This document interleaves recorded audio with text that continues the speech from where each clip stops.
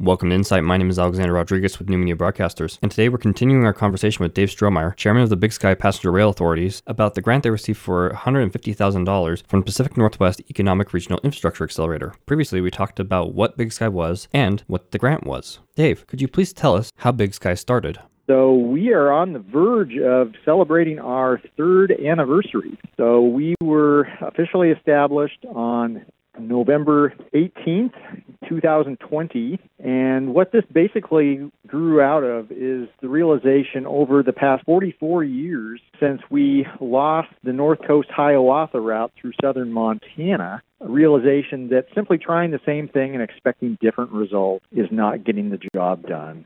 So in the year 2023, back when we came into existence, 2020, up until then, we'd basically been doing what we had been doing for decades, and that is portions of the state of Montana that lacked passenger rail service had been through individual communities or advocacy group pushing for and making the case for restored and renewed passenger rail service, and that just didn't get the job done. And so what we realized in about 2018, 2019 was that there was a law in the books in the state of Montana that came about in the 1990s and had never been used before, certainly never been used for passenger rail service, and that law allowed counties, and only counties, to come together and either as an individual county or collectively as multiple counties to establish regional rail authorities.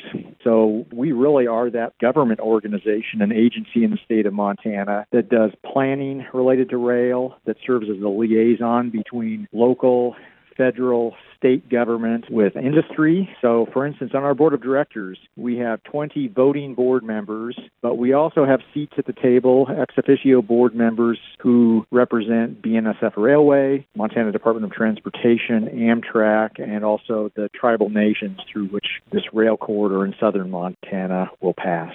Does the Rail Authority have any projects planned for the future? We are at really a pivotal point in the evolution of and the life of the rail authority. So what we are focused on is rail planning. And a lot of what we've been involved in thus far has been working with members of Congress to ultimately get language into the bipartisan infrastructure law that directs the U.S. Department of Transportation to conduct a nationwide study of restoring long-distance passenger rail service. What we are also doing, and this is the pivot of what we are shifting our focus to, and that is not simply focused on what legislation needs to change at the federal level to make a big project like this possible, but also to be working with communities as a delivery point of technical assistance. Those are some of the shifts that we are seeing within the authority, and it's a pretty exciting time. I'm Alexander Rodriguez with the New Media Broadcasters. Thank you for listening to Insight.